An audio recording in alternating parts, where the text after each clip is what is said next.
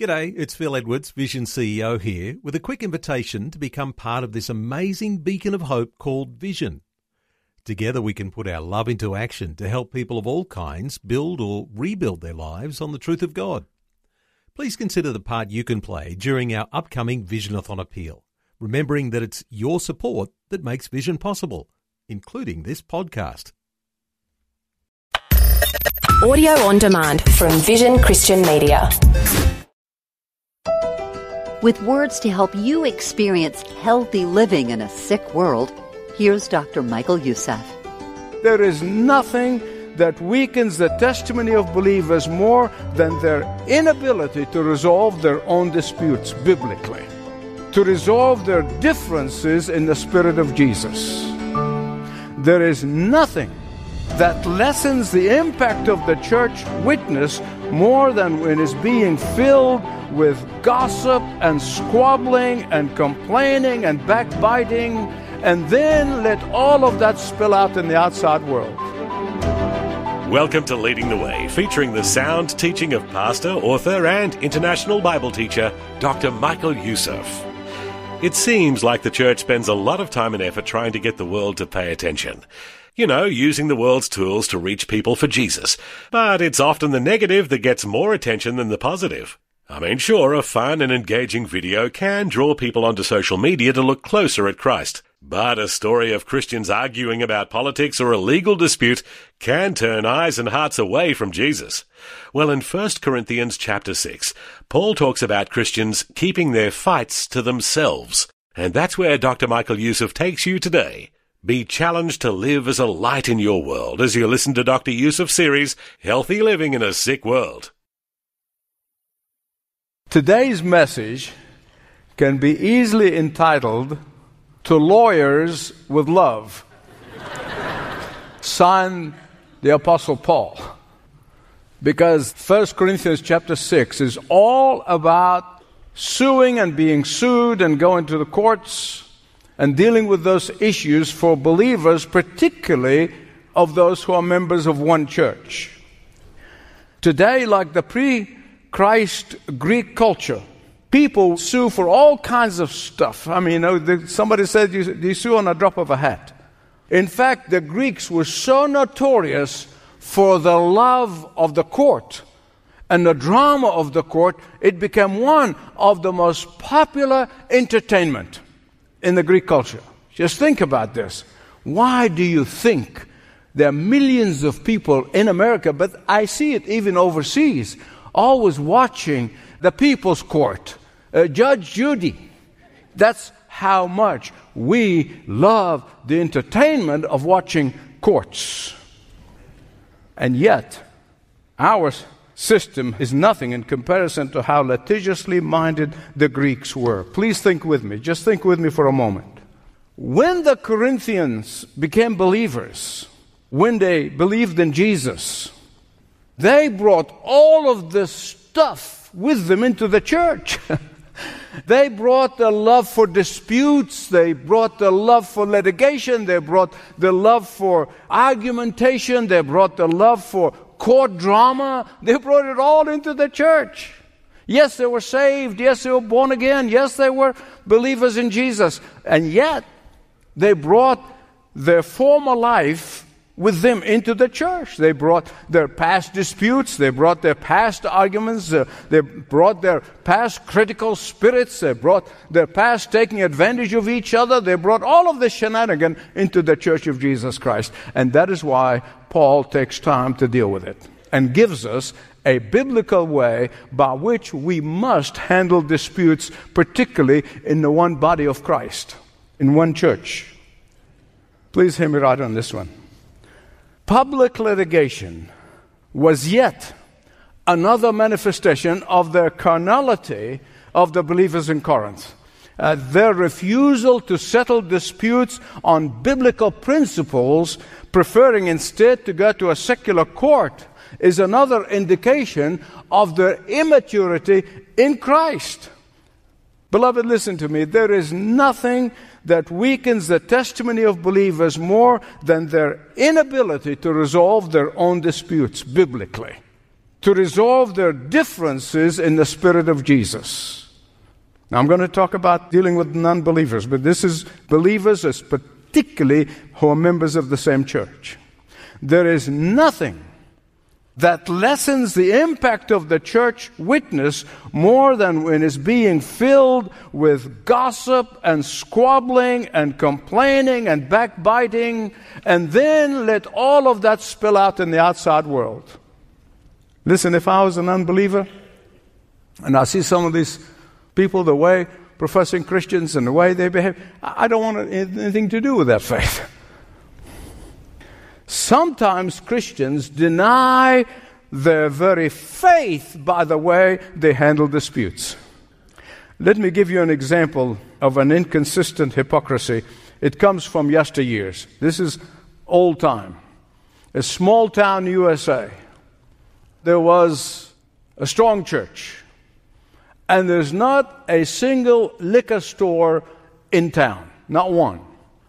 But like all things and development, progress, not only a nightclub, but a tavern, a liquor store opened in that little town. And the believer said, we're not going to sue them because the law says that a liquor store and a church must have certain distance from each other. I learned that personally. But so, because the liquor store was close to the church could have sued the liquor store and won.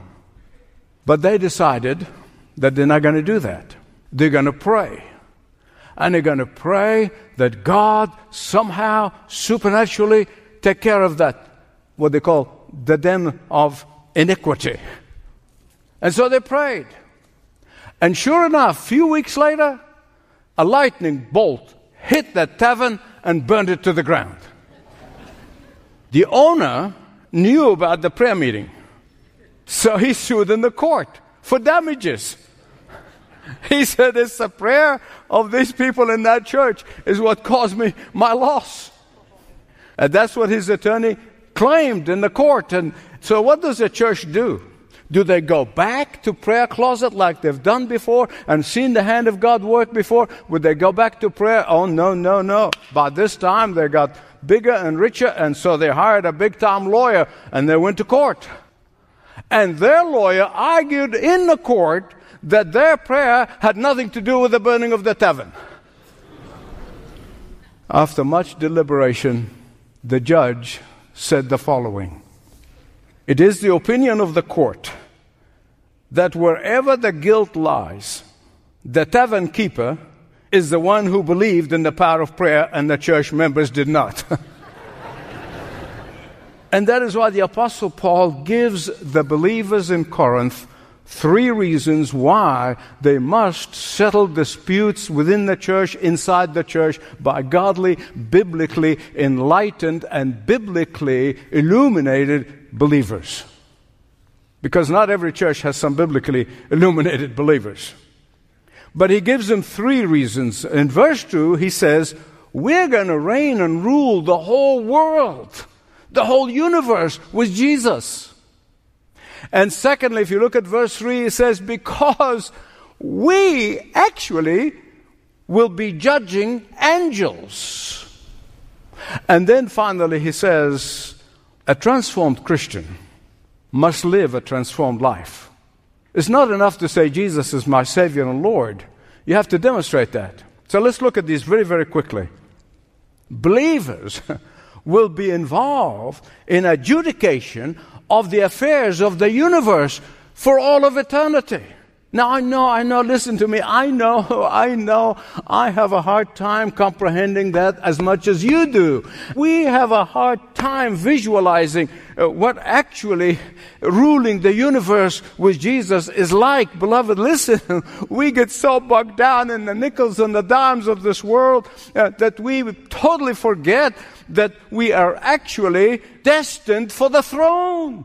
Can I get a witness?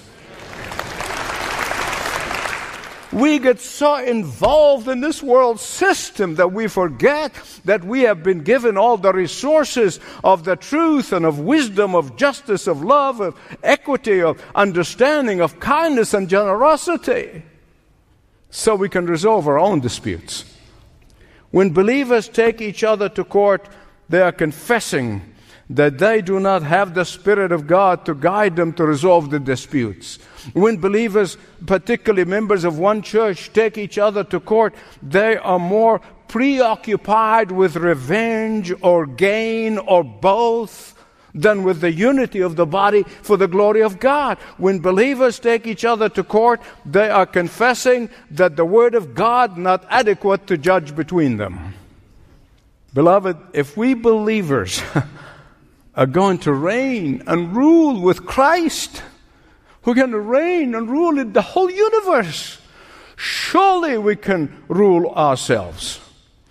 The Corinthians were not only unable to rule themselves, they were making a spectacle of themselves in front of the unbelieving world.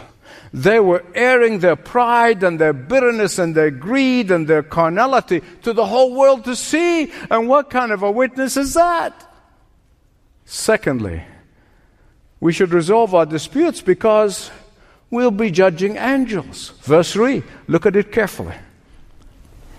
Like so many believers today, and I'm choosing my words very carefully, like so many believers today, I'm not talking about professing Christians, I'm talking about believers.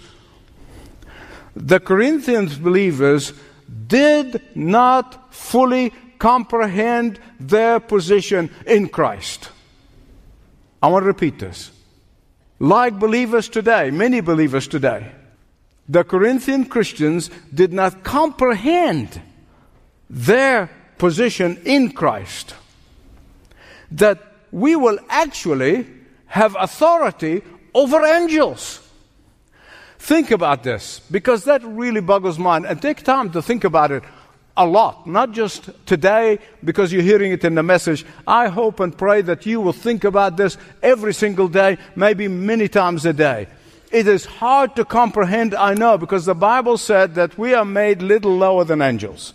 But because of our relationship with Jesus, because of our position in Jesus, because of our justification in Jesus, because of our sanctification in Jesus, we will be so exalted up high into the place of fellowship with God, which is higher than angels. Amen.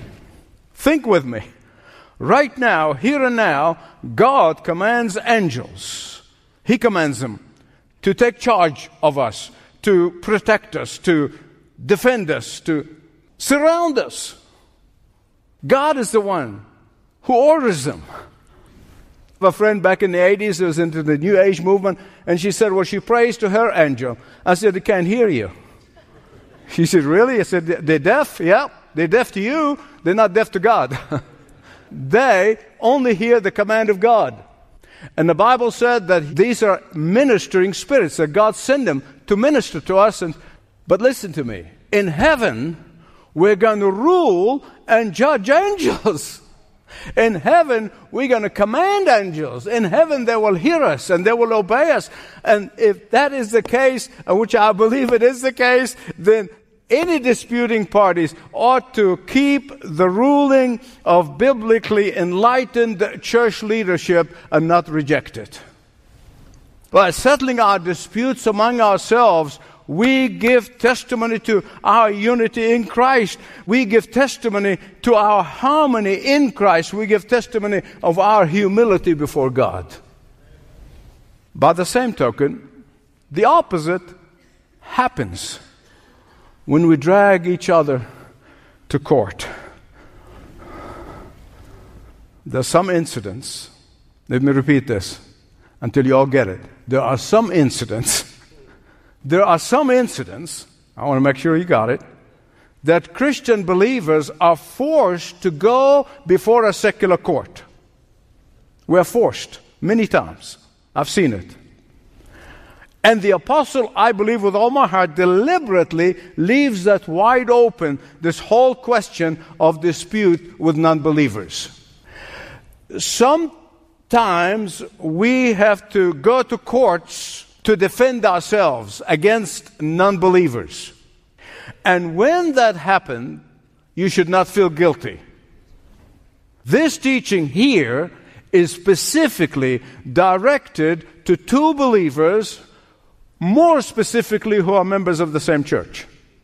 You got to understand that, because otherwise you're going to be filled with guilt, false guilt that has nothing to do with what the Scripture is teaching.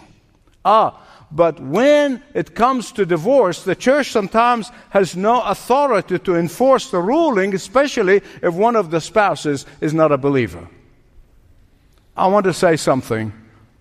I'm going to ask some of you, please forgive me ahead of time. I never, God knows my heart. I never would want to cause pain or cause an offense. God, who judges my motives, knows I would never want to offend for the sake of offending. I let the truth do its work. But I am saying this, Michael, your brother in Christ, saying this, not the Apostle Paul, not the Word of God. Then I can tell you that it absolutely breaks my heart in two when a husband and wife who have stood before God and a witness of the congregation and say, till death do us part. And when divorce happens, often the husband drags his wife and kids into court to fight for material possession. I am baffled at how any man would drag his family to court to save a few dollars. Jesus said, if your brother asks you for a shirt, give him your cloak also. What does that mean? It means that if you trust in God, He will provide for you more than you have sacrificed. That if you have put your faith in God as your provider, He will bless you with much more than what you gave away. If you seek to glorify the Lord, He will never leave you nor forsake you. If you desire to honor the Lord, He will honor you back. Sooner or later, He will honor you back. If your heart beats with obedience to the Lord and His Word, He will see to it that you will be blessed sooner or later. When you take your brother or sister to court, you lose spiritually before even the case was heard. Why? Because you have lost it in God's sight. You have already suffered spiritual defeat. You have discredited the power and the wisdom and the work of God. So what is the right attitude? Again, I don't have the answers. The Word of God does. I would rather be wronged or defrauded than sue my brother in Christ. I would rather lose financially than lose spiritually. I would rather give up some of my rights than lose my spiritual assets, even when I'm clearly and legally in the right. For even if my brother wrongs me and refuses Christian arbitration, I'll forgive him and I'll leave the ultimate outcome to God. I leave it in His hand.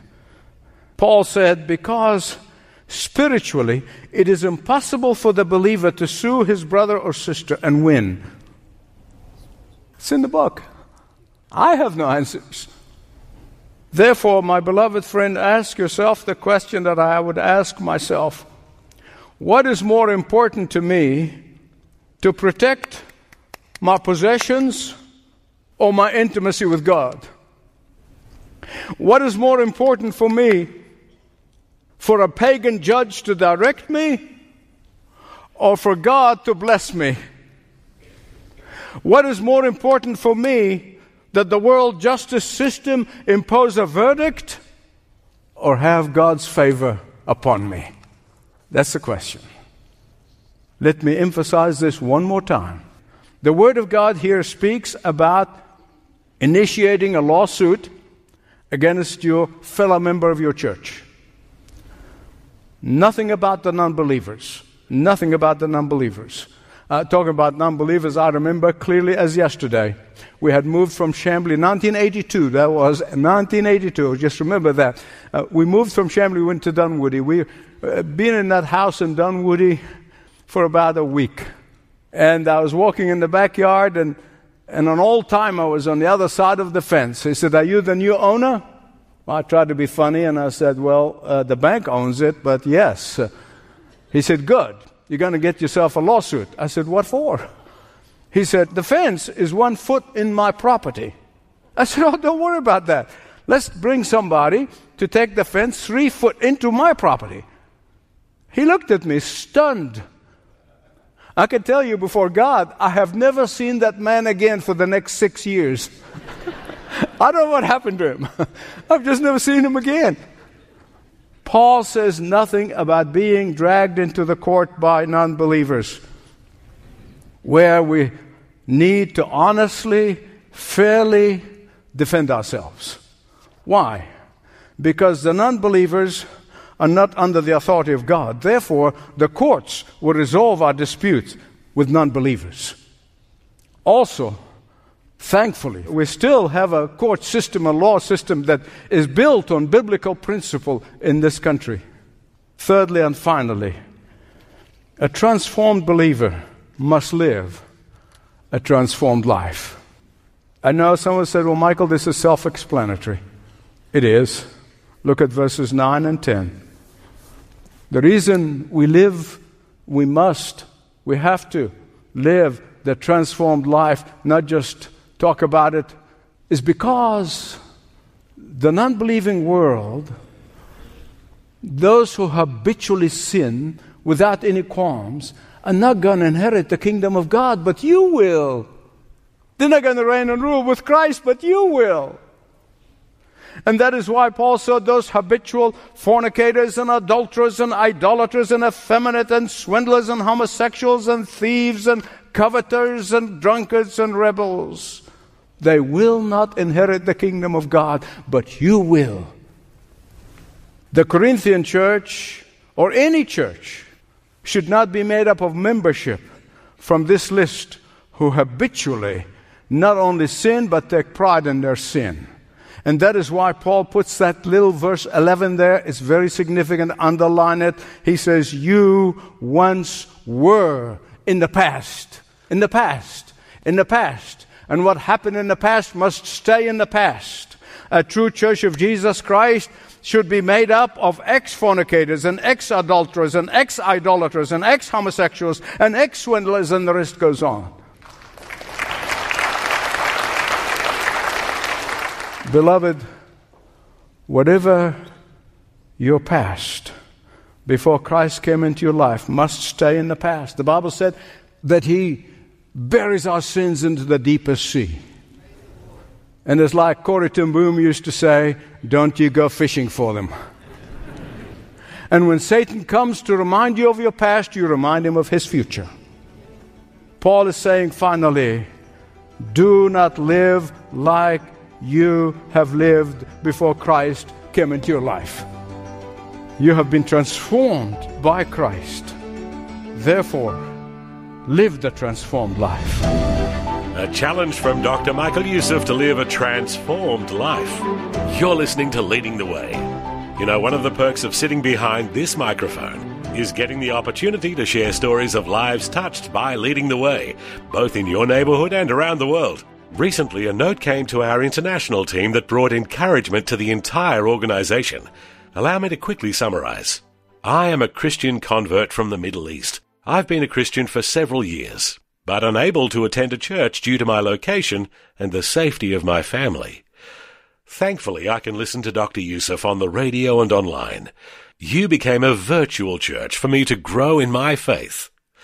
Stories like this are more common than any of us care to admit. People literally have to hide their connections to Christians, Christian teaching, and Christian living. But through Leading the Way broadcasts and team members around the world, many more are being discipled and trained in the faith through digital communities. Find out more of the global impact of Leading the Way when you call 1300-133-589. That number will connect you with one of our ministry representatives, 1300-133-589, or ltw.org, ltw.org. Well, make plans to join us next time when Dr. Michael Youssef passionately proclaims uncompromising truth on Leading the Way.